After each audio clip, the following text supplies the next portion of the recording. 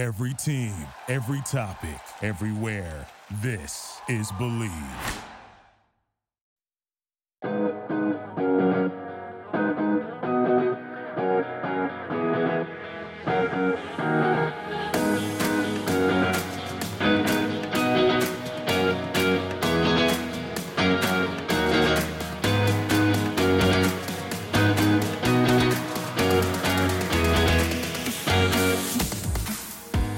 Hello, everyone. I'm Geraldo Manglara, and welcome to another podcast episode of A Fit Life on the Believe Podcast Network, the #1 podcast network for professionals.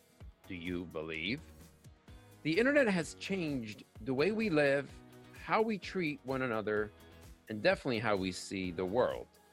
In essence, it has brought us all together and closer than ever before. However, with every positive action, there is a negative reaction, a yin and a yang, and a good and a bad.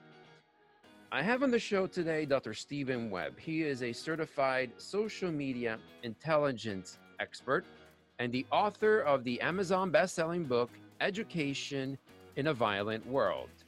He is an award-winning educator, a police officer, and the founder of Safe School Systems, an organization that helps schools and communities enact and enhance common sense school safety tactics.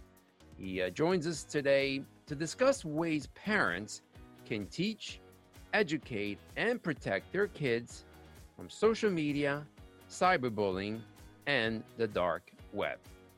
Therefore, help me welcome to the show, Dr. Steven Webb. Hi, Dr. Webb. How are you? Hello, thank you so much for having me. It is an honor and it is a pleasure. So let's delve right into it, because this is a topic that I really want to give it its due attention. So before we get into the social media aspects, the cyberbullies and all that, tell me a little bit about yourself, a bit of background, and how you came about with the Safe School Systems organization. Yes, well, I'm a 28-year educator. I'm a veteran police officer. And I'm also an Alice active shooter instructor, as well as a Raider. And a Raider is it's a law enforcement officer that's gone through extensive training just for solo engagement in schools. So I do instruct law enforcement agencies in how to become a Raider and how to not die when you go in solo against someone with a weapon. But most of all, I'm a dad. I'm a dad of 4 kids. And they've grown up in an entirely different world than I have. And I wanted to learn more about that world. Every time we hear of a shooting, and we hear about them all, because mass media is all over every shooting, particularly in a school. But what we don't hear about is the thousands and thousands of kids who are killing themselves because of their depression, and largely because of their social life. And I'm also on the child death review team for our DCFS here in my state. And I've reviewed countless autopsies and investigated these suicides. And of all the photos, one of the last things that they're holding is their phone. And I wanted to dive into this because I want the shock value to occur on kids' mental health, not just on shooting. I've traveled the country talking to parents, talking to community members about there's shootings that have happened at Parkland. I've gone to Columbine High School, Santana High School. I've been all across the U.S. And all I ever hear is, I can't believe it happened here. I want to be able to stop saying that and say, well, here's why it's happening and here's how we can stop it. Yeah, this is just happening too much. These unnecessary deaths go much any further. How is social media and the cyberbullies and obviously the dark web, how have they traumatized our kids? Well, this pandemic, where have our kids been? And, as a parent, my kids have grown up in the day where we would put a video in the VCR when they were really young, or, as they got older, we had iPads and we would put a video on, they'd be real quiet. Mm-hmm. Well, these kids are still quiet. They're quiet, they're in their rooms. We equate that with behaving and being safe. The fact that we are able to protect them because they're home. They're not out driving around. They're in our house, and we believe that is great. The kids are behaving. But all in all, kids are inquisitive. They're looking at things to sensationalize their lives, and they're in an era of instant information, and it's not always great information. but it's information that piques their interest. And when children are investigating their interests, they no doubt get to things that traumatize them because they are looking for something that sensationalizes. So even though they're quiet in their rooms, they're becoming depressed. They're having issues with their cognitive abilities because all they're thinking about is that next ding that's going to occur on their phone to find out what somebody is saying about them rather than to them. Explain cyberbullying and the effects on the suicide rates on children. Yeah, cyberbullying has really jumped since kids still try to find their cliques. Kids are still trying to enter into their social norms, and they're only able to do that now by technology that they have because they're not able to be in the same in-person environment. And so cyberbullying has really increased. And one of the worst things that has occurred or that continues to occur are kids are looking for self-esteem builders. Pedophiles, cyberbullies, any other type of criminals know that. And they utilize these social networks to be able to entice kids into that social area. And then when they lower the boom and they start then talking bad about them and ostracizing them from a particular group, and it happens all the time with kids. We got to stop saying, well, that's just kids being kids, because you know what? They're devastating. They're telling kids you ought to just kill yourself. They're telling kids you mean nothing to this world. They are even giving them ways to kill themselves through these many times anonymous social areas. That's something we better address, and we better address it now because CDC now has child suicide as the second leading cause of death. And I'm tired of it, and I'm here to stop it. Absolutely. Give me some signs that kids are cyberbullied, some signs that you can see as a parent.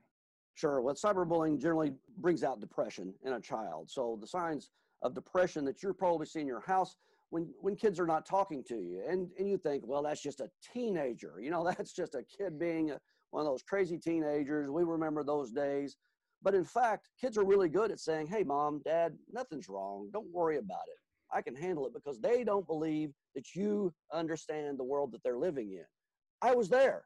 I'm now 51 years old. I'm now that old guy that I didn't think when I was young knew what my world was like. And I didn't want to talk to them either. But here we are, we're seeing kids that are not eating right anymore. When they had a group of friends and they're no longer around that group of friends, they're no longer talking to them. Whenever they start having stomach pains all of the time, they're starting to really look at their bodies. When you see them posting on Instagram and they're really using those filters to try to throw out a better picture. Here we have social media telling you you're not pretty enough because they put filters on these things to try to make you prettier. That affects our kids. So when you see that they're no longer involved in activities that they used to love to be involved with you, then that's not just a kid being a kid. Their world is changing. And for us, these parents these days, I'm included now because I'm involved with my phone at all times. It's on me at all times. Right. We got to get out of our phone and get into their phone and start looking at their apps. I'll just give you one more bit of advice here. If they've got 3 calculators on their phone, they're not using 3 calculators. 2 of them are probably cloaking apps, and they're hiding things through those calculators with some type of password. And you know how you find out? Get in your kid's phone. Go to those apps, go look them up on Google, and they'll tell you exactly what they're used for. The days of kids wanting their own personal space, that's great. That phone is not one of them. Right. So personal involvement from a parent's side, that's the most important thing. That's what I get from you, correct? Communication. Communication. Being able to communicate. Correct. And we're having communication issues all over the U.S. right now, if not all over the world, because we're so engrossed in snippets of information through a text message, through a Snapchat. So listen, Snapchat's got 160 million users a day. Wow. A day. That's amazing. And those are little snippets. Those are just little pictures, maybe a little video. That's the information that people are sharing with each other. So communication is so key in asking good questions and not just taking everything's fine, mom, everything's fine, dad, and asking better questions about, okay, what happened to this friend? Where are you guys not friends anymore? What happened there? They'll tell you. Many times they'll tell you, no, I don't like them anymore. Well, you can guarantee if they were good friends at the beginning of the summer and they're not good friends now, something happened. And they don't want anybody else to handle it. They want to try to handle it themselves. And many times they're not able to handle it themselves. For those that don't know what the dark web is, put it in context for us. What is the dark web? Well, it's better than 3 times bigger than the internet as you understand. Whenever you go to a Google, right? Mm-hmm. You go to a Google on your Internet Explorer or your Google browsers, and you search something and you think, oh my God, there's millions of things. Well, there's billions of hits when you go onto the dark web. And the only way you can get there is a special browser. It's called Tor, T-O-R. Okay. So if your child has the Tor browser on their computer or the Tor app, which looks like a Vidalia onion, a lot of these terrible, terrible websites have a .onion at the end rather than a .com.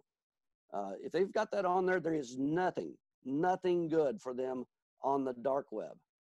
Nothing good.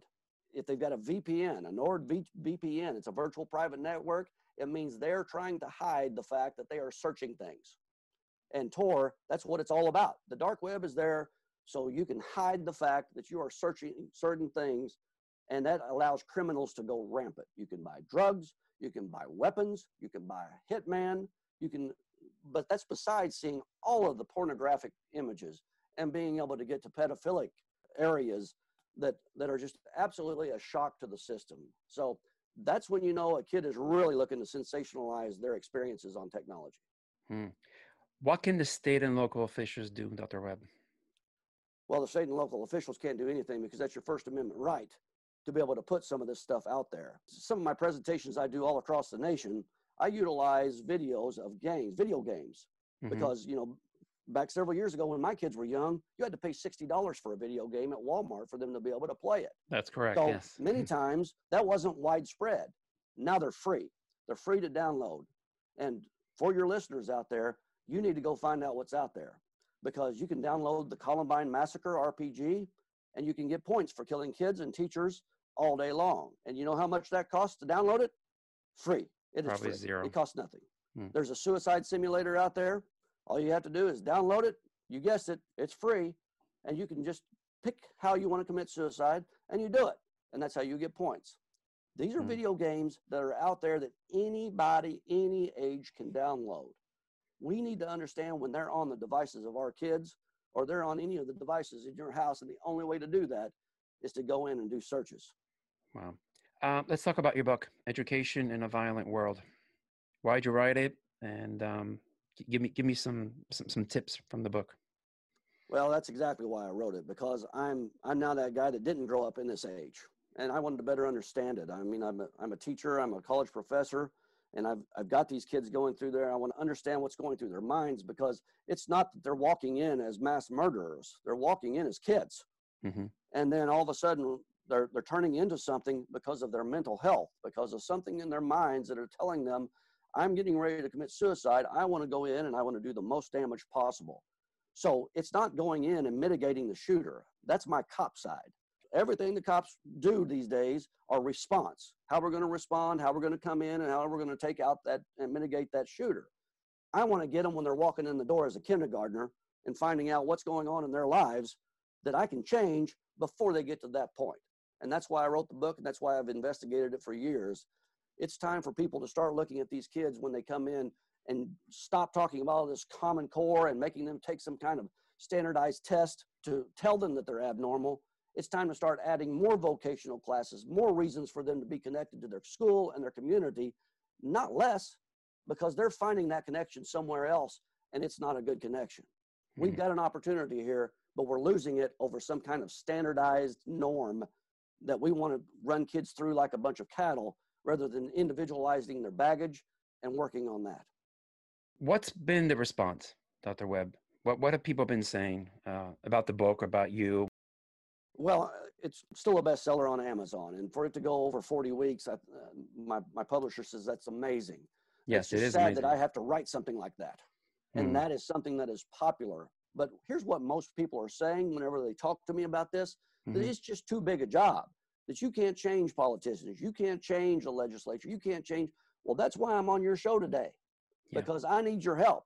Maybe me alone can't do it, because I've fought these things for years, for decades. I've been president of associations. I've done my best to get in the room with legislators, and it's tough.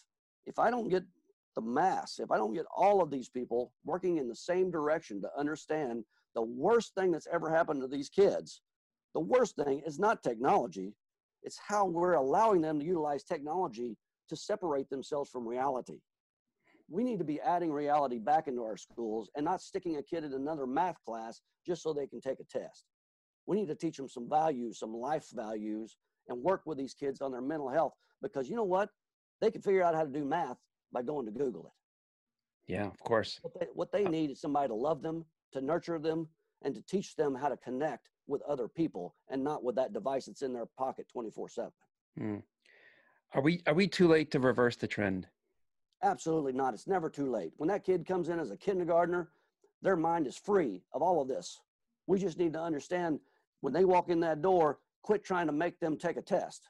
Quit trying to make them learn math and reading to the point where we have to have them at a certain level like a bunch of cattle, because every kid's experiences online are different. This is widening the gap of the haves and the have-nots. Our schools need to be trying to close that, not by making them take a test, by connecting them with society, connecting them with their schools. You get a kid connected with their school and with their teacher and with somebody that loves them and cares for them, then they're going to want to come to school, because we're going to have all kinds of vocational classes. Listen, schools are canceling vocational classes, music, arts, all over the country right now, to add in some remedial reading or add in some remedial math, because they're getting punished for taking a test. That's the worst thing that's ever happened to our kids, and it's making our kids not want to go to school even more than all of the movies that you've seen over time. Right. They don't want to connect to the school because they don't understand why they're there when they can Google it and figure it out, and they don't have to do all of this going to class business. That's our fault. We've got to change, because our schools are still designed from the early 1900s. It's time for us to do some changing. 2 more questions. COVID-19, how has that affected it? How has that changed the playing field? In terms of mental health, they're already, their anxiety levels are already high, because we're telling them that there's a deadly disease floating around the air, and everywhere they go, they could get it and die. You think about that as a child, and their brains are not developed to the point where they really understand that fear. That's why kids do dumb things. They don't understand that fear and how it could really be detrimental to them. Mm-hmm. But what they do understand is now we've got a whole school full of kids with masks on, whereas our school safety efforts were always, we need to be able to see your face. We need to be able to determine if you're distraught. And if you are distraught, if there's something we see in your face, we need to get you counseling. We need to get you places. That's making it tougher for us to understand that anxiety. But listen to this. When you take a kid who's been in an environment, child abuse is up over 20% right now, because parents have had to stick them with whatever person they could find, because they still had to go to work. Yeah. And now child abuse is up because they're putting them with people that they didn't need to be with. Now we've got them back into school. Let's try to keep them there, because that's where we can save a kid's life. Last question. How do we see things develop within the next 5-10 years? Well, there will always be a new iPhone. There will be probably 10 new iPhones in the next 10 years, and kids will be clamoring for that. 1 in 5 8-year-olds have smartphones now. 1 in 5. And you know what's going to change? More and more are going to get them, because that's now a status symbol for our littlest of children. And it's a status symbol for some parents as well, to make sure their children have that. So what's going to change is it's going to get faster. Information is going to get quicker. And we're still going to have politicians say, education is my #1 priority. And then they're going to look back and say, it's just too big to change. Well, I'm here to tell you, it's not. You get vocational classes back in, you get our fine arts, you get kids connected to something in the schools, you're going to see this violence start ending, because now we're teaching them how to change the oil in their car. We're teaching them how to do life things. We're teaching them how to cook, be a parent even, instead of making them go into another math class that they so hate. It's our job to try to find out how to help a kid be successful. And nobody should ever say it's just too big a battle, because I'm on your show today because you're helping me with this battle. Yes. We just need to win this war. Absolutely. For our listeners, if you can provide us your social media handles or a way they can reach out to you, Dr. Webb. Sure. My Twitter handle is @SDWebb12, SDWEBB12.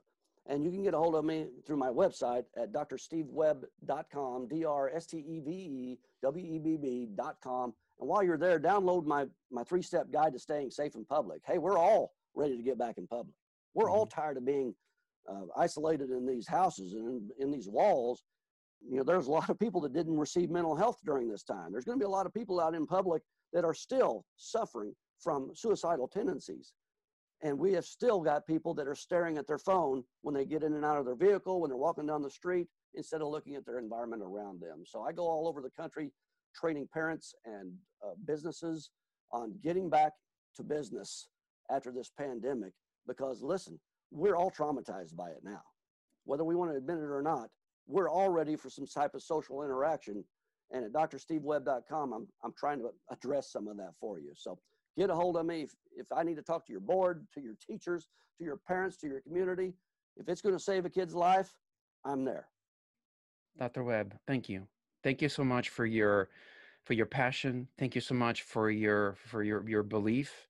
We need more of this. Absolutely. I will do anything in my part to help you out in any way I can. And I hope some of our listeners out there will do the same thing. It's been an honor and pleasure to have you on the show, and I'm looking forward to reconnecting with you real soon. Thank you. Thank you. Call anytime.